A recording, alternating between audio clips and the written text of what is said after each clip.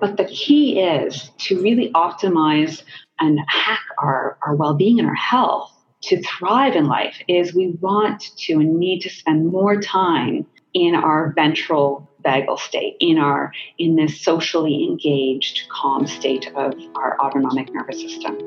I know you are doing the best that you can right now. Your relationships matter to you. You are important. And yet, over time, we get stuck. We get lost, or we stop showing up as our true self. We get hung up on the stories we tell ourselves, the comparisons, or feeling like we are not good enough.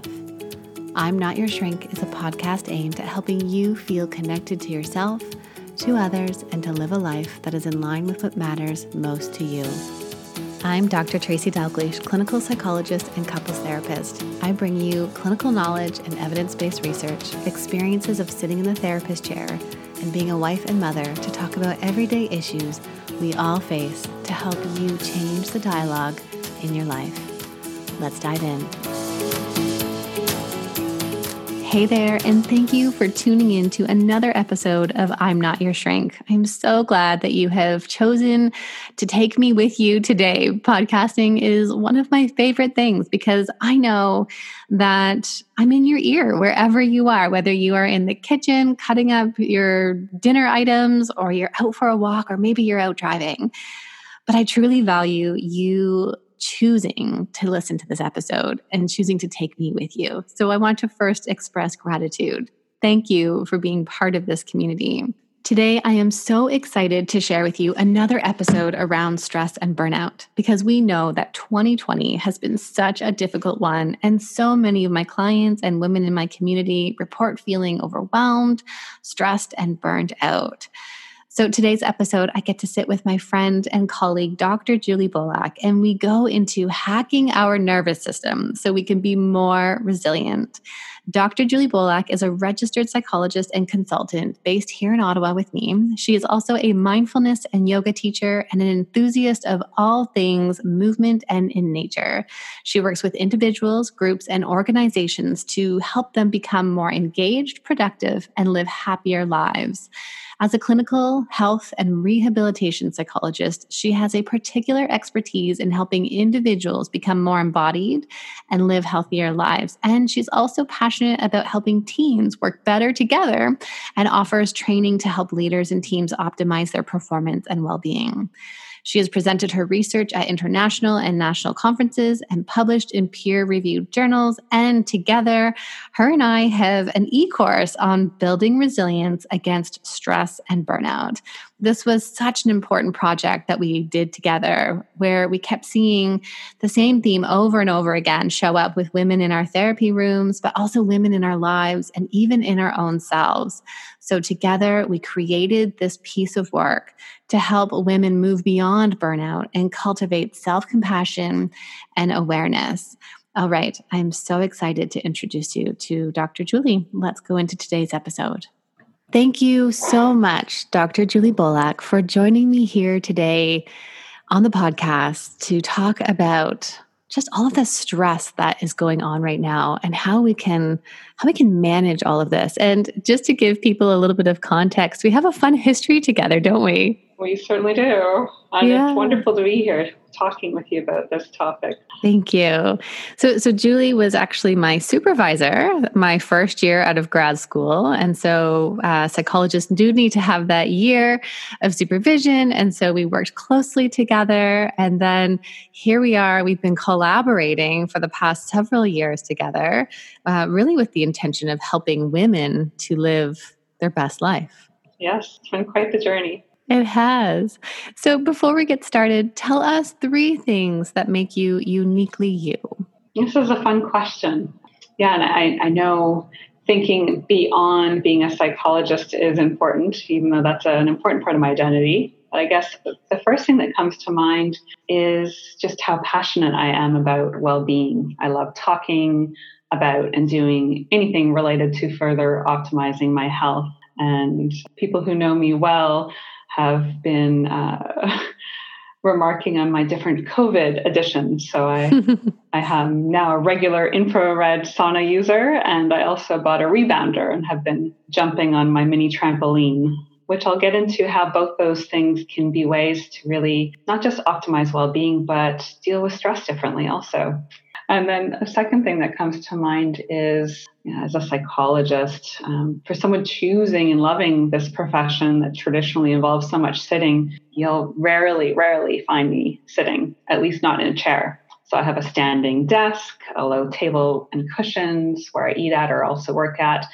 And if I'm in line or waiting around for something, you'll commonly see me squatting or taking some other position. And in fact, I do not have, to some people's dismay, one single chair in my home.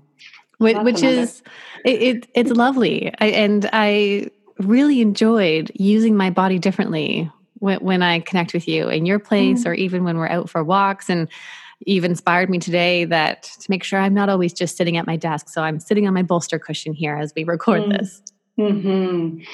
And that's another thing that I'll touch on in our talk of, I think, today, Tracy, is just how changing our body position can be such a powerful intervention beyond just so-called physical health. This has been a tough one recently because, and I was actually talking about this idea of transitions with clients and also with some of my colleagues. This idea of all of the transitions we used to have that would be good for our body, but also for us emotionally and mentally in our day. The transition of leaving the home or the commute to work or, even in my own experience, the moment to moment transition of sitting with a client, standing up, welcoming them at the door, sitting across from them. And then when we're done, getting up, walking them to the door, opening the door, closing the door, right? It's those transitions that we've just really lost with what's COVID brought. Yeah, there's different situations pushing us to form new rituals and patterns.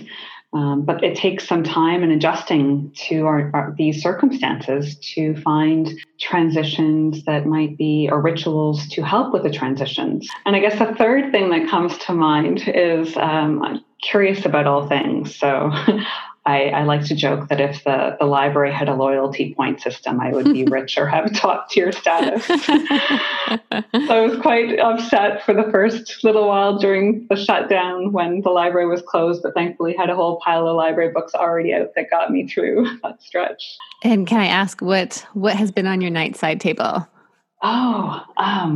Great question. What did I just finish? Well, actually, I just finished reading one of Deb Dana's books on polyvagal theory and exercises. Another book I recently finished, one of my favorites actually of the past few years, is titled The Courage to be Disliked. That's the title of the book. Yeah, I might have mentioned it to you recently. We did talk about it on our walk.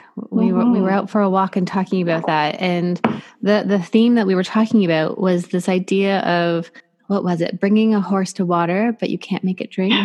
Yes, absolutely. Do you remember what we were talking about in the context of that? Oh, I imagine it was this idea that we see things that loved ones or others are doing, especially as psychologists, but even as friends and family members, we're wanting to help people make positive changes in their lives. And yet our role is not to change others, but rather to encourage.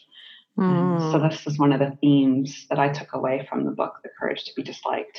It's such a powerful theme. We really struggle with that, don't we? We want to be able to control what other people do. It's right. It's such a desire. And particularly one of the top themes that comes up around that is when someone else struggles with mental health or addiction, we feel this loss of control. And we really just want to be able to change someone. Like if you just go to therapy, if you just did this. Absolutely. The drive to control or have more certainty. And that's one of the most challenging aspects of our current context and life in general, is feeling like we don't have control where we would like to have control, or this uncertainty. And COVID has really amplified this sense of uncertainty or lack of control in our lives. It was always there. We never really had control if we thought we did.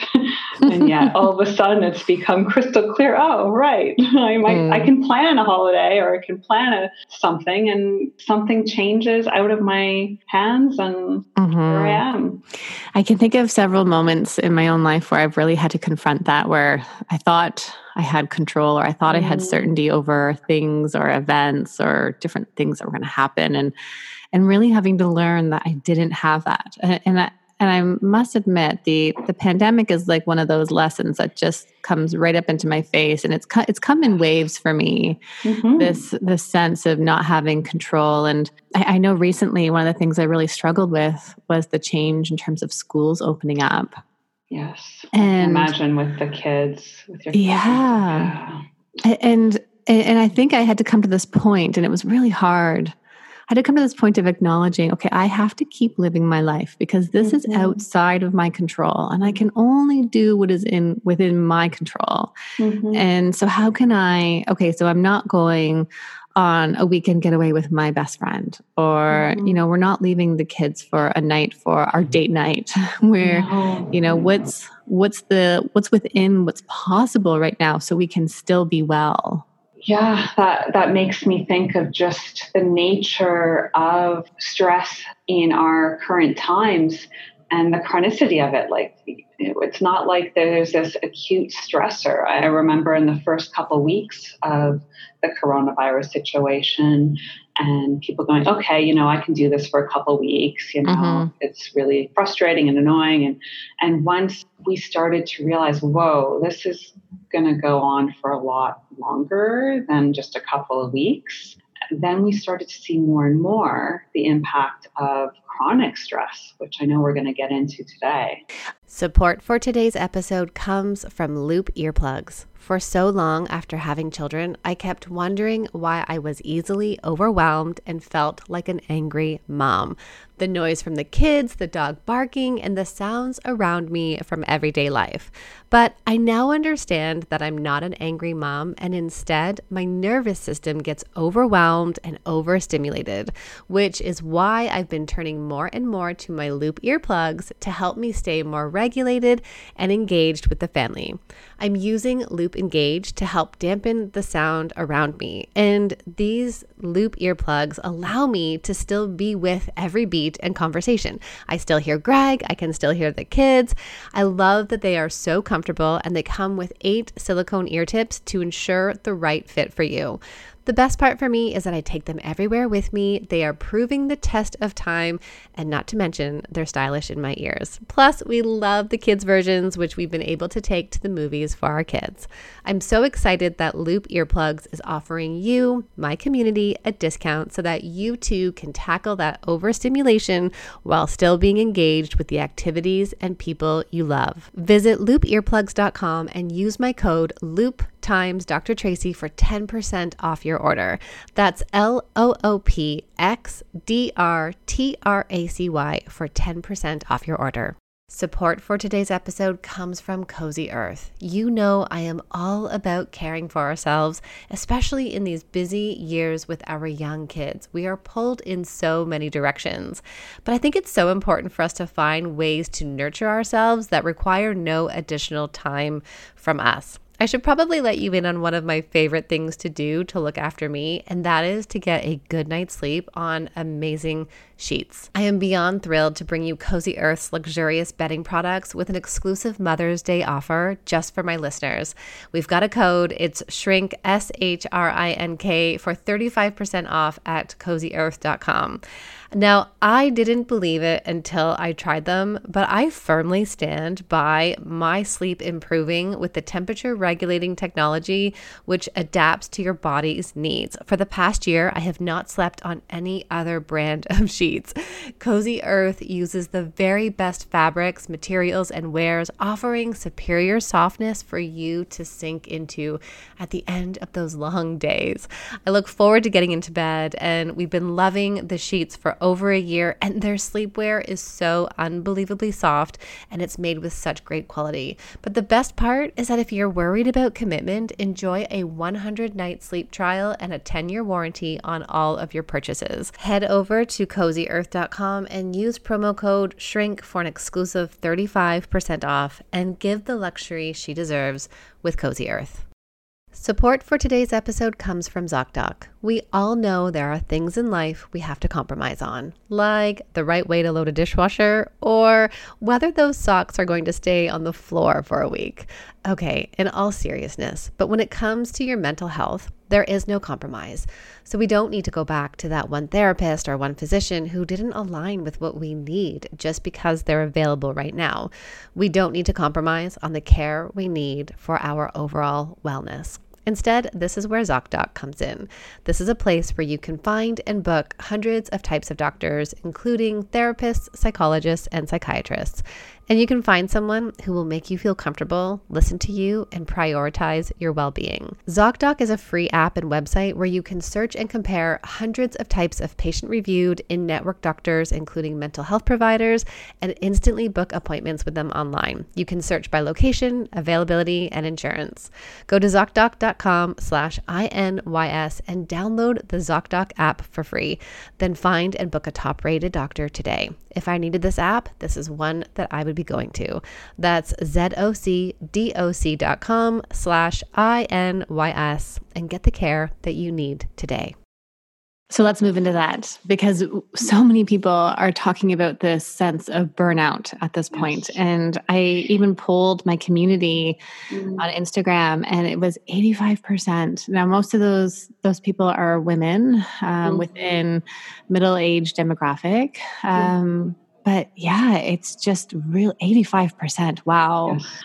That is consistent with what I'm seeing in both my clinical practice, and I work with different ages in both men and women, and also friends and family, that more and more people are both displaying symptoms of burnout and also talking more about the experience of feeling like they're burning out, or they're really feeling low energy, drained, overwhelmed, like smaller things, smaller daily hassles are just taking a lot more out of them. What are you seeing for people? So tell me a bit more about that in terms of what is it that's leading us to burnout? Because it's definitely the daily hassles and the daily stresses that we just do. I mean, I can even remember saying to my partner, just to go out to get a loaf of bread, it's not just I hop in my car, I pop in and I pop out. So that's part of it.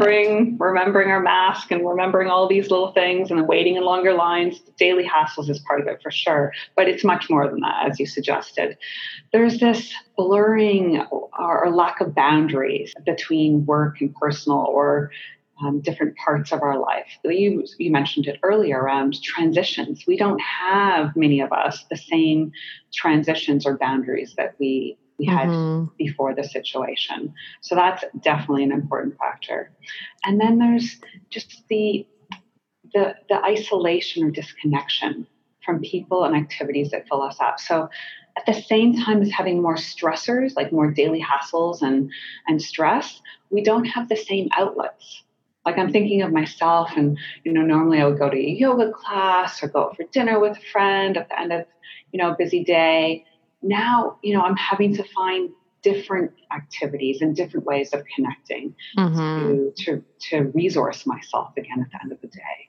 And that's a hard one because, for many of us, it's looking like Zoom calls and phone calls. And sometimes we just don't want to be more connected after, right? I mean, we've talked about Zoom fatigue and having to be on it for several hours a day. And at the end of the day, sure, I know what would fill me up is connecting with friends and loved ones. But to be on more video and to be in front of my computer and technology more is just exhausting. Absolutely. And then I've also noted just earlier when we were speaking about uncertainty. So we always had, uncertainty is part of life. It's, I sometimes say to people, the only thing that's certain is death. Everything else, we don't know. But there's an increased awareness these days, I'm finding, amongst most people of uncertainty. That uncertainty is part of life. And it's hard. Yeah, that's really been stirred up of what does this look like? I find a lot of what's happening in sessions with my clients is we're talking about, what about with winter coming, when the weather gets colder? What about at Christmas? What about with my family? And a lot of what we're having to do is spend time being right here in the now, because we don't know what that time looks like. Yeah. Totally. How could we know? And that in itself is unsettling, especially when we think of all of the routines we've been in. I mean, how regular it's been to just say, okay, this is what we do at this time of the year, and we see these people, and we're with this at this time, and then now to say, I don't know.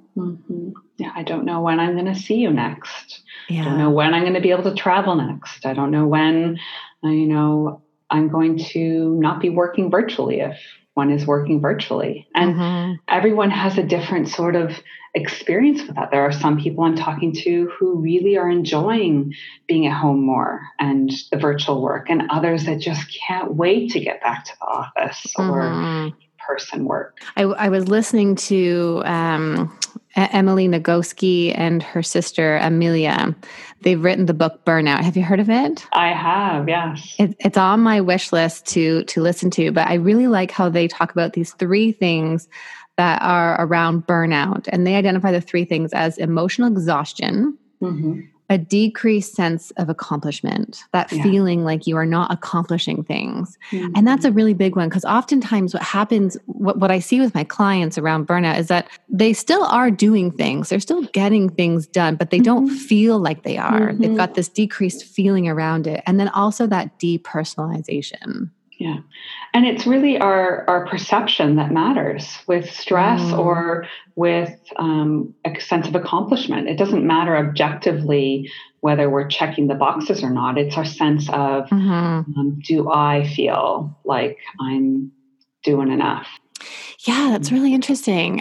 And for some people, what's happening is there's almost...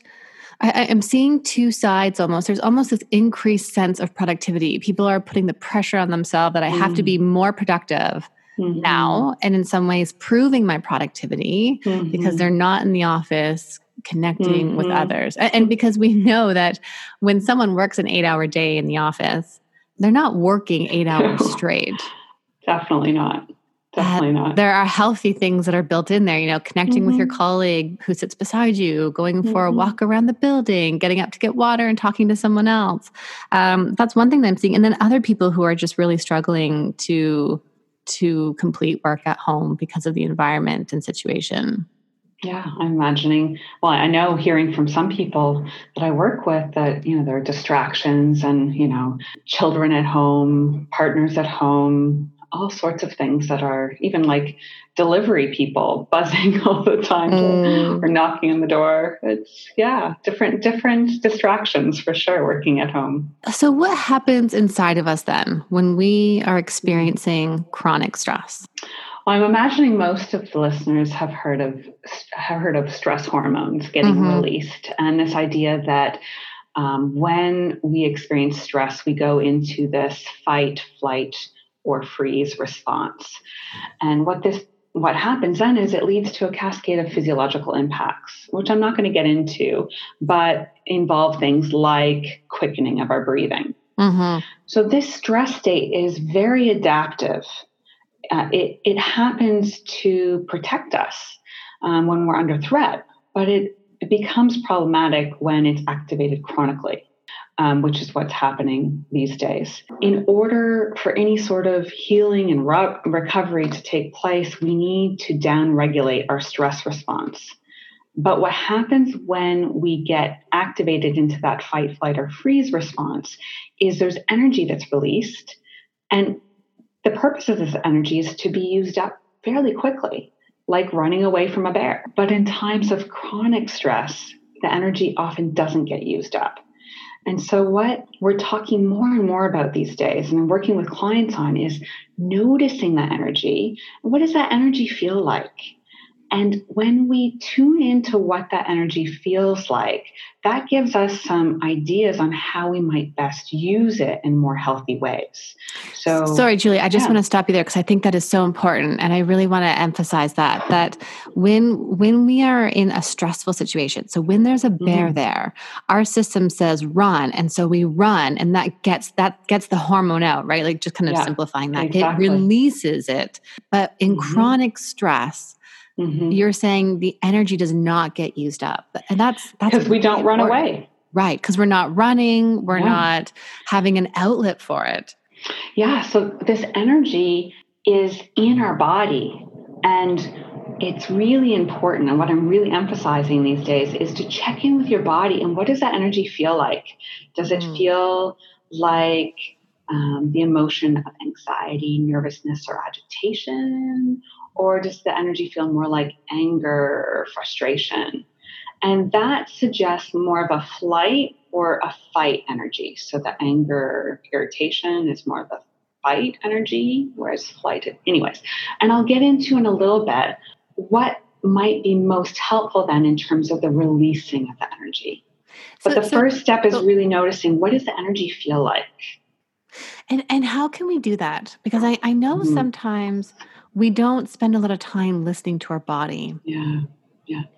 So that's a great question. I think before we go there, it might be helpful to get into a little bit of the theory behind it. I don't want to get too theoretical, but this is where polyvagal theory and the vagus nerve come in to helping us understand our autonomic nervous system. So this is so cool, this theory, and it's been so helpful at understanding not just stress, but what we can do to increase our resiliency to stress. Because what happens in our body at a physiological level ends up then affecting our thoughts, feelings, and the stories we tell ourselves. So this one expression that you'll hear if you read up on polyvagal theory is that story follows state. So we think that our stories are so real, like we take them as the whole truth, but really it's what's happening at a body level, a physiological level, that ends up building our stories. And so if we change things at a body level, it then changes our story. So this theory, really good.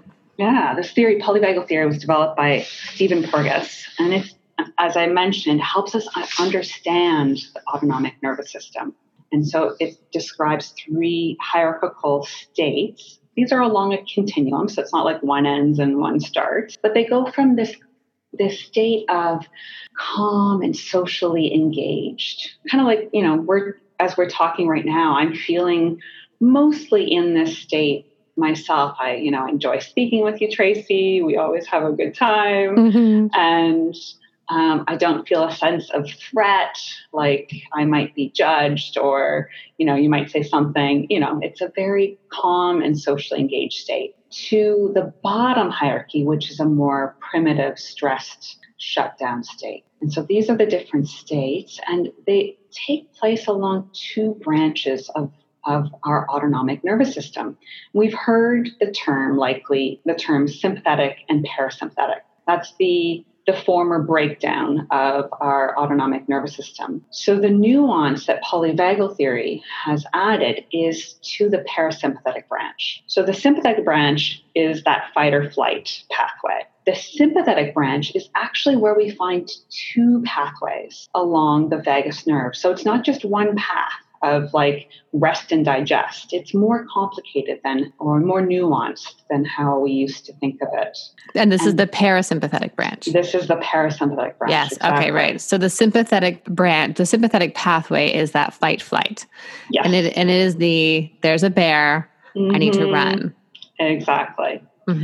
Whereas the parasympathetic branch, the pathways are along the vagus nerve, which I'll get into in a little bit more about this vagus nerve. But the pathway is dorsal and ventral. Ventral is this socially engaged, calm, safe state that I mentioned previously. It's at the top of the hierarchy. It's where we want to spend most of our time. Right. But when we sense danger, we move down the ladder. Some people refer to the autonomic nervous system almost like a ladder. If you get a visual, you can imagine, okay, I'm, having a cup of tea with a good friend. I'm, in my ventral happy place. And then I hear a noise. Oh, you might then go down the ladder into the sympathetic, a more activated, mobilized stress state, that fight or flight, where you feel fearful or irritated or frustrated. and then say something else happens that causes even more stress. So the alarm keeps going off and you discover there's a fire or something. You might go into more of a dorsal shutdown, a numb sort of like frozen, I don't even know what to do next sort of state. And that's the most primitive, or the bottom of the ladder. That's a little bit about polyvagal theory in these different states of our autonomic nervous system.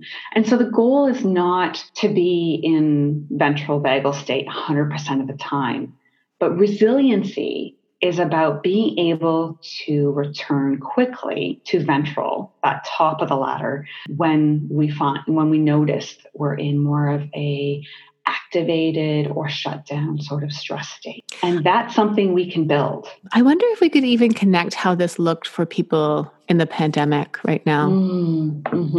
In the sense of, and you helped me, Julie, in the sense that, ventral might have been where we were before, in that ventral state of feeling safe, we're socially engaged, we're relaxed. And then what happened at the start was really that sympathetic activation. Yes. Where that was that fight or flight. So a really concrete example is the buying of toilet paper. Yes. Right? So we're activated. The things we'll remember of 2020. We're going into survival mode. Like, I need to make sure I and have the supplies I need to take care of my family and myself. Right. I'm going to go to the grocery store. I might display a little bit more parking lot rage. I certainly saw lots more honking and people giving each other fingers. All that is that sympathetic charged stress response. And I remember feeling it. I remember when I would go out, it felt incredibly threatening and scary, as if I were going into the jungle. Right. And I remember having to talk to myself of, you are going to the grocery store. You're safe. It's okay. You have your, right. And even the idea of having a mask over your face and what that meant. Yes. Right. And as time has gone on, and even for some people right away, they might have gone into more of a dorsal shutdown, a mobilized stress state where they're more numb, depending on the state you're in when the next stressor shows up. So what does dorsal, or more that shutdown state, look like? It looks like someone staying at home all the time, maybe not answering phone calls, disconnecting, not speaking much. Like, it's really more of a shutdown state. It's protective, isn't it, in some ways? And they're both protective. Our responses to stress are protective. We've learned these responses, and at different times they're adaptive, right? If there were a bear or a car driving down the street really fast and we need to get out of the way quickly, we have learned to respond in certain ways to protect ourselves and our loved ones. Right. The problem is that over time, they don't end up serving us. I'm even just thinking about, so we're no longer having to jump out of the way for a car on the street, but then sitting there scrolling on social media or watching the news and having the news on all day. And how those are things that are triggering our nervous system and how we're doing. Absolutely.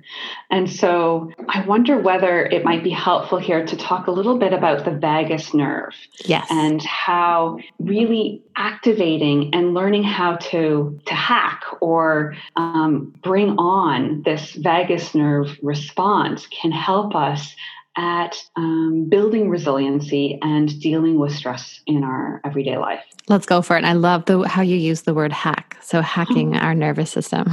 Cool.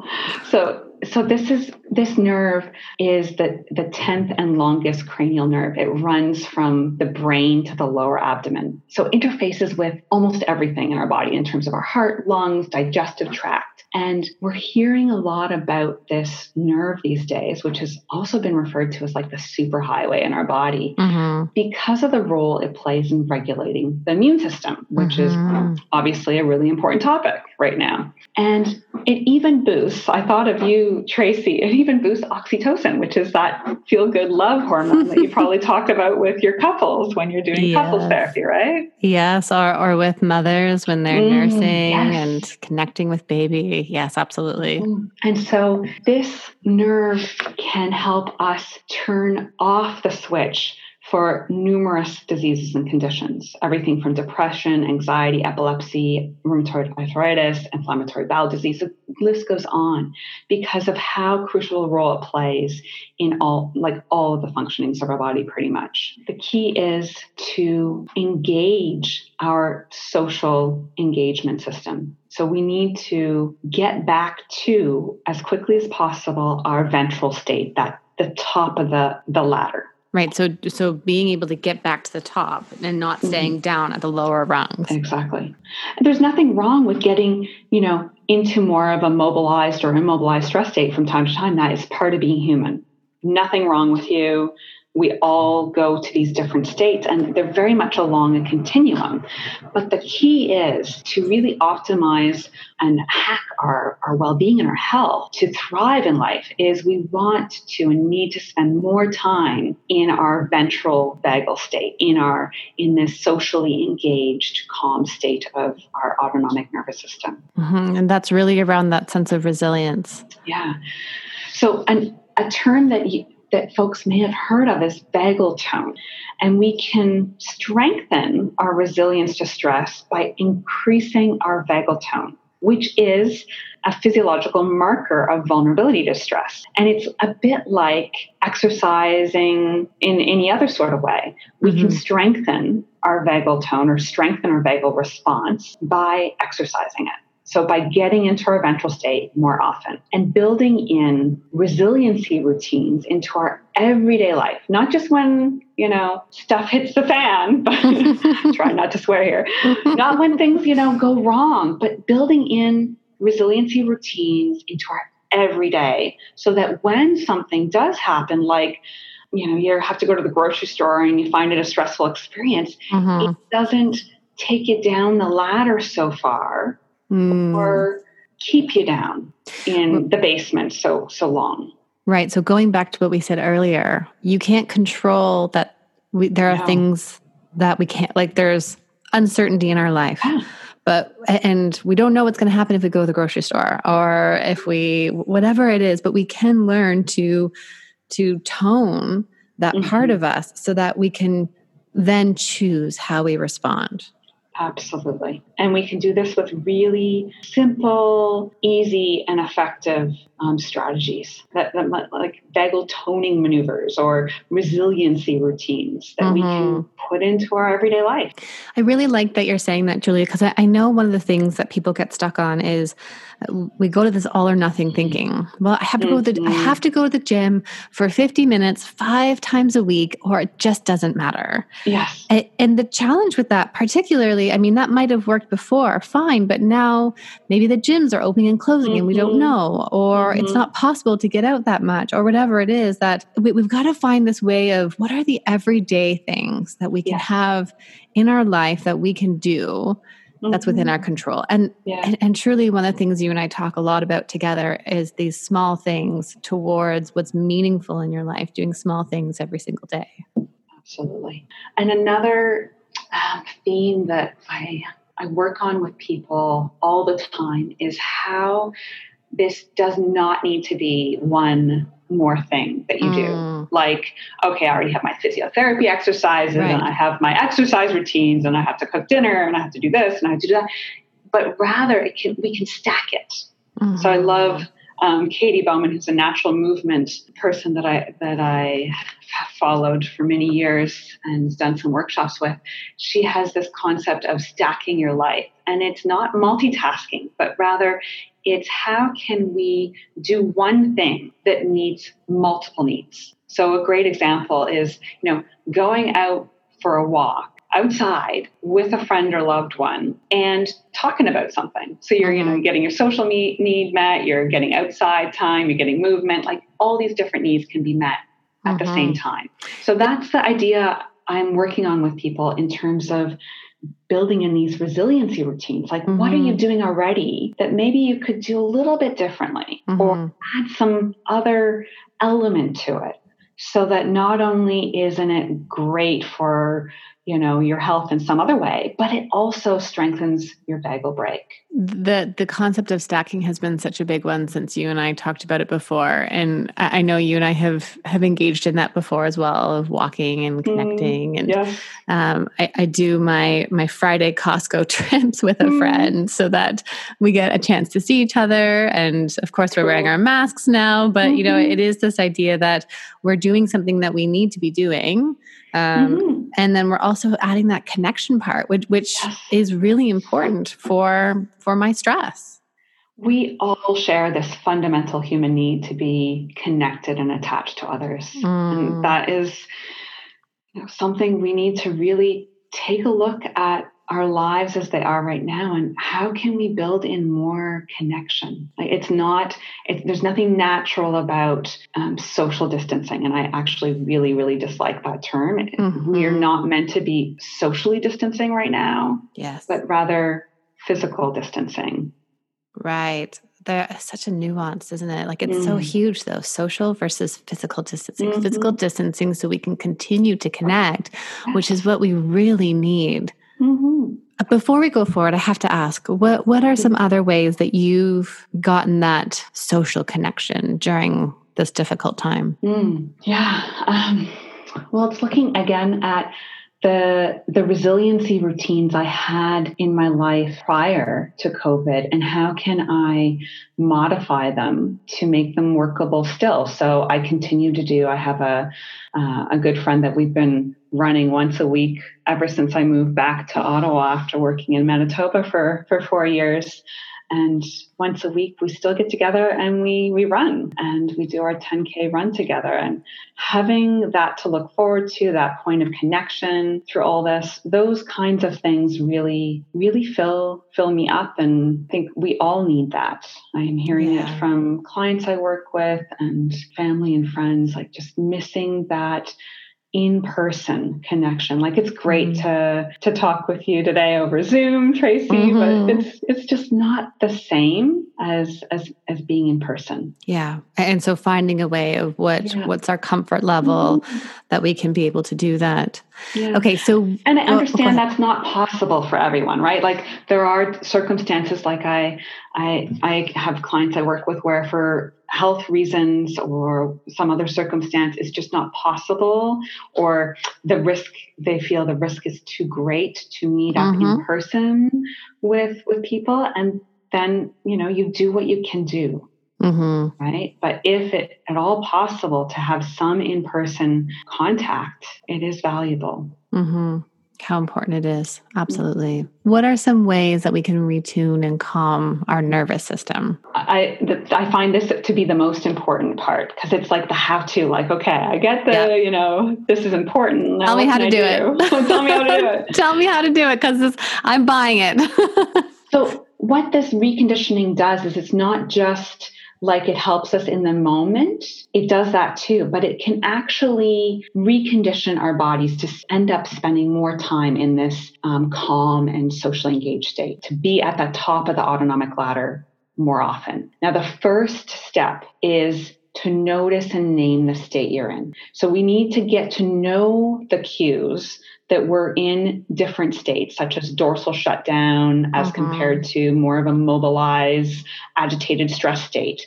In order to then do something, we want to first identify, what state am I in? So just asking yourself that, what state am I in? What state am I in? And I know this is a question that you commonly ask the people that you work with. I'm even thinking in our e-course together that this is part of our first session of how we help people to go inside and see, where are you right now? Absolutely. Because otherwise what happens is it's like going on a road trip without a map or a destination in mind. It could end up taking you somewhere really interesting, but not necessarily. You might just end up driving around in circles or ending up down some dead-end road. And that is often what happens in psychotherapy or in any sort of working on our self-reflective exercise when we don't first check in with, where am I at right now?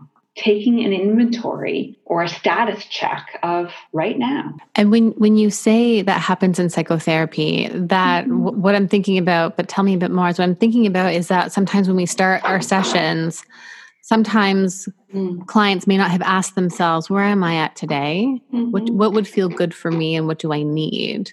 And I do often hear from people the experience that, well, I went to therapy and it just felt like we were talking every session and that we weren't getting anywhere. Yeah.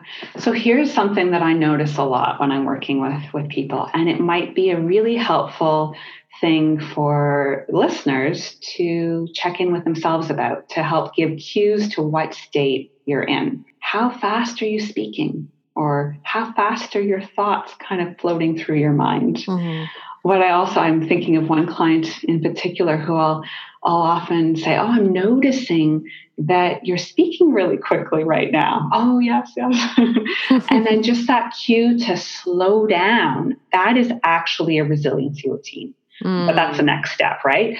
To slow down how quickly we're speaking helps bring us back to more of a safe, calm, socially engaged state. I imagine listeners can relate to being, talking to someone or listening to someone, being in some sort of social situation where the person is talking a mile a minute and just starting to feel more and more agitated. I don't know. Have you had that experience? Yes. I can think of even sometimes if it's myself, if I'm not tuning into what I'm doing, and then I get frustrated with myself of where am I going and what's the point of this? But also listening to other people of what's going on right now? Like why am I feeling so agitated by this? Yeah.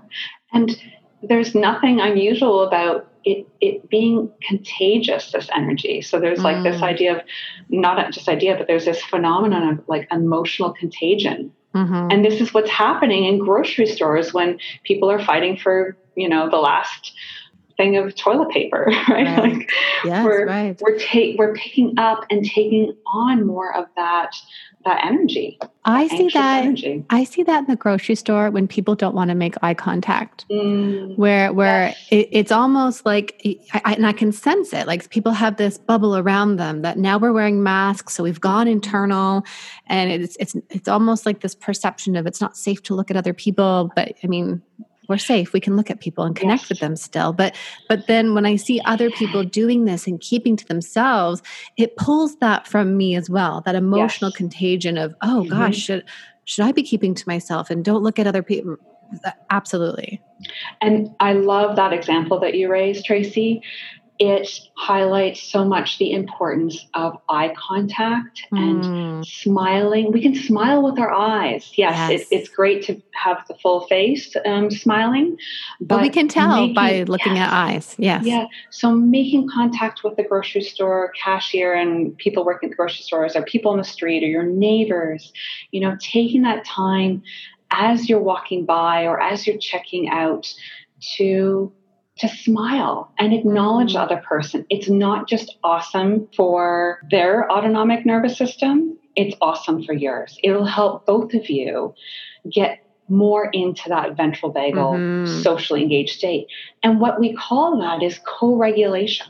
Right? So we can help each other regulate. There's self-regulation, so helping ourselves get back into a regulated state of mind, but then there's also co-regulation. So we do this in therapy, we do this with our children. We do this with our partners. Exactly. My couples hat is on right now. Absolutely.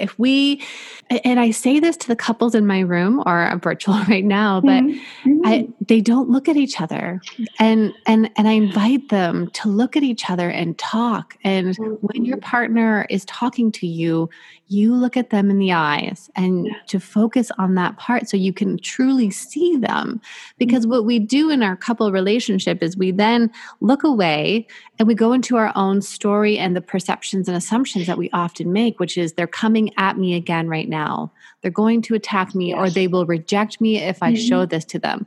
When oftentimes what's happening is when one partner starts to go into this vulnerable space of I'm worried they won't be there for me, the other partner is looking so intently at them. They're looking for the cues of safety. Yes. And that's what we do. Yes. Yeah. It's like if a child falls at the park or whatever, it looks up towards its caregiver or any adult for a sign like, how upset should I be right now? Mm-hmm. And are you there for me? Yes. Right. And you see different parents with different reactions. Some will be like, oh, really worried. And then, big tears. Or, Right. The parent just looks down, okay, I'm here for you. Yeah. Okay, maybe there'll be a few tears depending on the severity of the injury, but we're looking all the time for cues. And so that first step is really to get a sense of and ask yourself and get in the habit of asking yourself, what state am I in right now? And give it a name. It doesn't have to be ventral, sympathetic, dorsal. You can give it a different name. It could be Happy, George, and Amelia. Like, it doesn't matter what you name them. Just get to know the different states that you're in. And you can be playful with it, right? Right. Loosens it up a little bit. Yeah. And then once you know the state you're in, then it's about identifying and using an anchor to help regulate you back to your safe and social state. And that is where checking in with your body and what do you need. So as I mentioned, there are things you can do on your own or things you can do with others. So there's a self-regulation hacks or co-regulation hacks.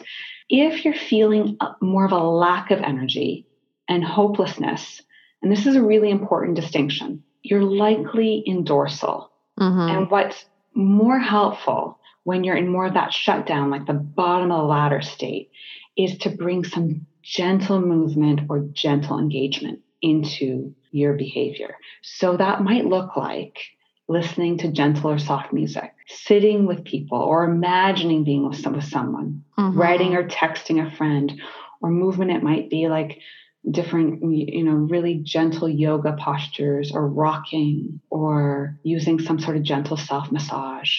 Whereas if you're feeling more of a flood of energy, think, panic, agitation, irritability, you're likely more in a sympathetic, mobilized state. And this is where we really need to safely discharge and organize the energy. Staying still is not helpful in this state, but rather using some sort of organized movement or vocalization like dancing or singing. In fact, I was just speaking with a client the other day, and she was describing this state of feeling like more agitated in a flood of energy. And I was like, and then what did you do? She's like, I danced. I was like, exactly. That's what your body is telling you what you need. If we pause and ask our bodies, there's so much wisdom there. I know this pausing is so powerful. And it's something I talk a lot about with couples as well. But I think what ends up happening, though, is that we miss the pause. And sometimes we go into this avoidance because we are so distracted by our phones. Yes. And so many distractions. Yeah. Yeah. And that's natural. The urge is there to avoid what's uncomfortable. Right. And stress is uncomfortable. So we turn towards phones or alcohol or food or some other thing to help us regulate. But the problem with those approaches is it doesn't safely release or discharge the energy, and that keeps building up. Oh, I like that you say that. It doesn't safely discharge it, and it keeps building. It's the short-term release. Absolutely. Short-term relief, rather. So for short-term relief, it might be very workable. And we can all imagine situations where doing something to just get through that moment without harming ourselves too much is the best case scenario, right? So there's nothing wrong with using avoidance strategies that are numbing sometimes. The reason we're using them is because sometimes they were really adaptive. That's where we picked them up. Perhaps as kids, it wasn't safe to move because then we'd get hit or get yelled at and told, stay still, stop moving around so much, or whatever. We learn all sorts of things that we then carry with us into new circumstances when we don't have to do these same behaviors anymore. And so we can build in new anchors that are cues to safety, things that help remind us of what we need to bring us back to this regulated state. And so I encourage clients I work with, to think of who can you think of that might help you bring you back to safety? Like just bring to mind, or are there certain things that you can bring into your environment, to your home, like cues that help bring you back to that more safe, socially engaged state of mind? It might be how we arrange our space. So, for instance, I'm thinking of one client right now who really created an oasis in her bedroom, that it became her safe space. And so it might be, getting one of those Himalayan salt lamps, or laying out your yoga mat, or having a special cushion, or, just the colors. There's a whole psychology of colors. Certain colors bring more of a sense of calm and relaxation. Red is not one of those colors. So if you're feeling more agitated and more anger these days, maybe, don't wear as much red, or, put away the red cushions for a while. Bring out some blue and green. One of the things I did, I had on my list to do for years, and then finally COVID hit, and I was like, all right, I need to bring out all the hacks. So I put a picture of my favorite lake where I swim in the warmer months as my desktop, my screen background on my computer. Green space, bodies of water. These are things that bring us to our safe and social state of mind. And we can bring them into our home, into our work environments, even when we can't go to them. And what I like about that, Julie, is that this isn't one more thing on your to-do list. This is the cues that are around you that are simple, that we can be doing all the time. Very simple. Another favorite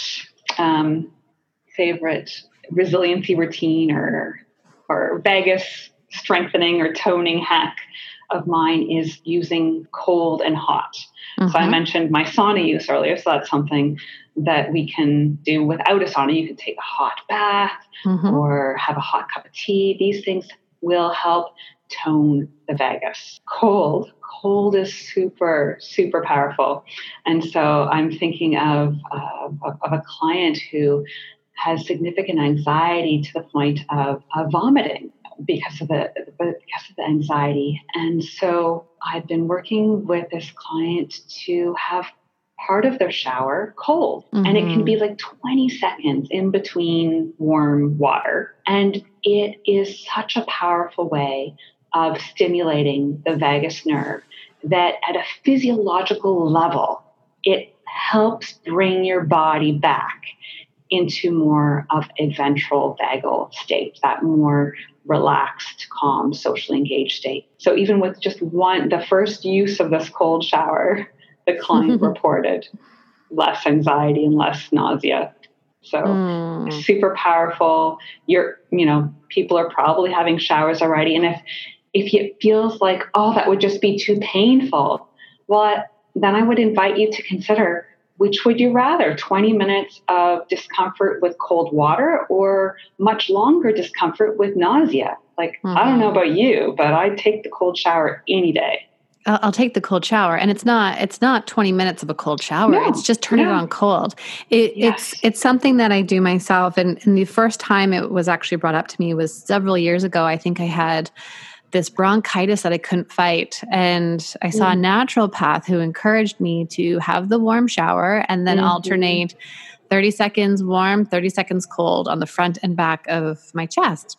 Yes. And it's a great way to wake you up. But I mean, it's grounding, and it is something that I still use today. And it's great. And this isn't something, again, allowing yourself to be uncomfortable momentarily. It's a moment of discomfort versus that long term or longer term discomfort that we come up with. I'm thinking about the problem with the longer term discomfort is it, when we don't do these different things, it's not just that the nausea stays or the anxiety stays, but it actually gets worse. So because our resiliency goes down. So it's not as simple as choosing one over the other. We need to do different in order to not have things get worse. Yeah, to do different. That doing something different is incredibly important. Sorry, go on. Oh, no, go ahead. Go ahead. I get excited about talking about the vagus. No, go ahead, Tracy. I had a question from someone who reached out to me, and they said they're wondering about kind of this idea of burnout and whether it was impacting their ability to recover from hard workouts. And they were talking about needing this hard workout to reduce their stress. Absolutely. So our vagal tone is directly related to our heart rate variability, which is too big of a topic to get into today in this discussion. But heart rate variability and our vagal tone are physiological markers for our ability to recover. So although, and I can totally appreciate this as someone who loves vigorous workouts, yes, but when we're in situations that are higher stress, what our body sometimes needs more of is more gentle movement. So think about where on the ladder are you? How rested, how, calm and relaxed are you? And if you're tending to be more shut down or like in that immobilized, withdrawn, like really tired, worn out state, that's where, a vigorous workout, as much as that's the default go-to coping strategy, may not be the thing that's going to serve you well.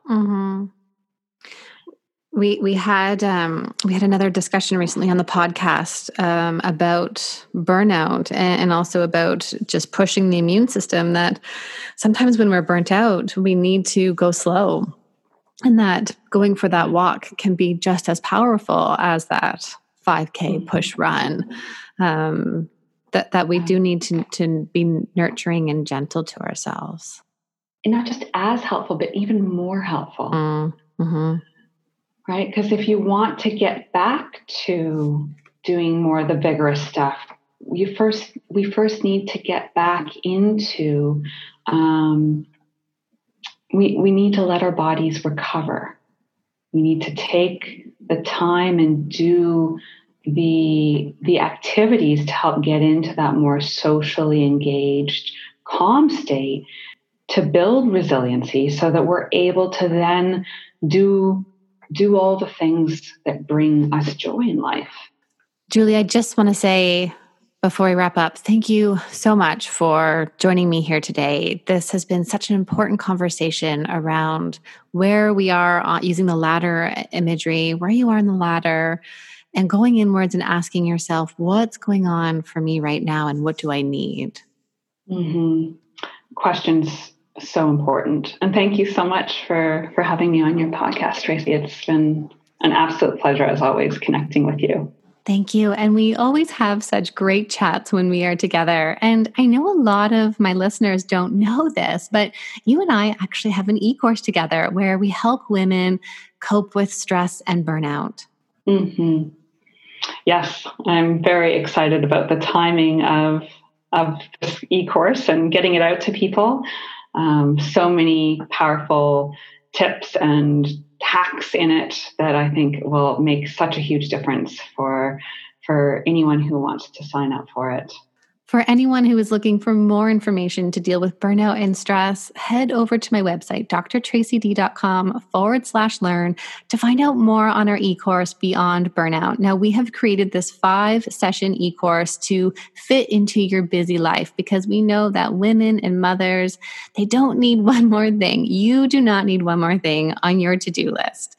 So we've created these short sessions with powerful tools in them, filled with some guides to go with it, some audio exercises for you to take on the go and to really put those strategies into place. And we are having a special discount for listeners today. So be sure to go over and use the promo code BURNOUT for 20% off. Now, Black Friday is just around the corner, so we are also offering you a special discount to save more. So head over to my website and be sure to check that out.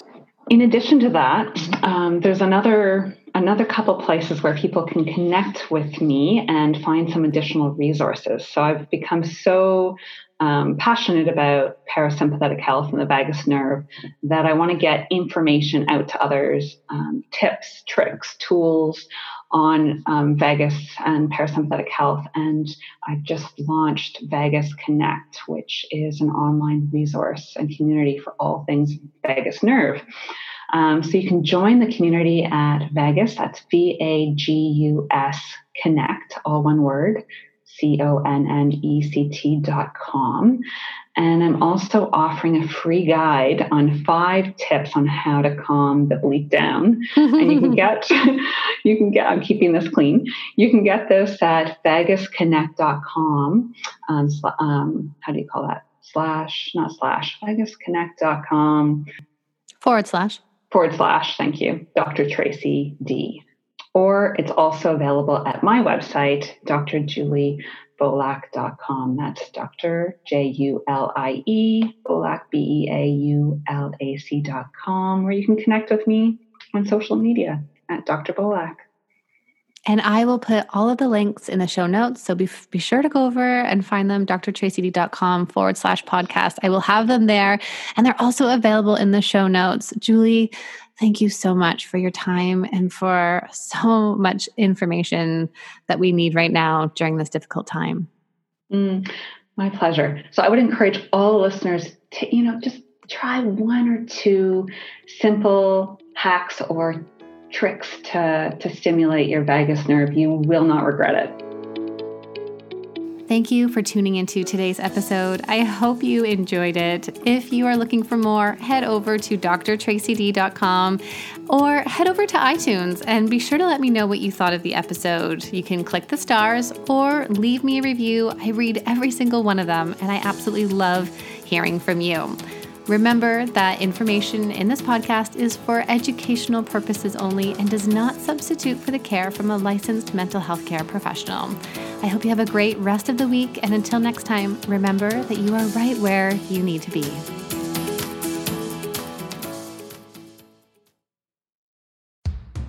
What's up, guys? I'm Gabrielle Stone, host of FML Talk. After being love-bombed, married, and cheated on, trust me, I've got some perspective on love, heartbreak, trauma, and healing. FML Talk has become weekly therapy for my listeners, where I give you a safe space to heal with, of course, a few F-bombs thrown in. Fun girl talk episodes, solo episodes that will guide you on your healing journey, and guests with stories that will leave your jaw on the floor. Grab a cocktail and come hang with me every Wednesday on FML Talk.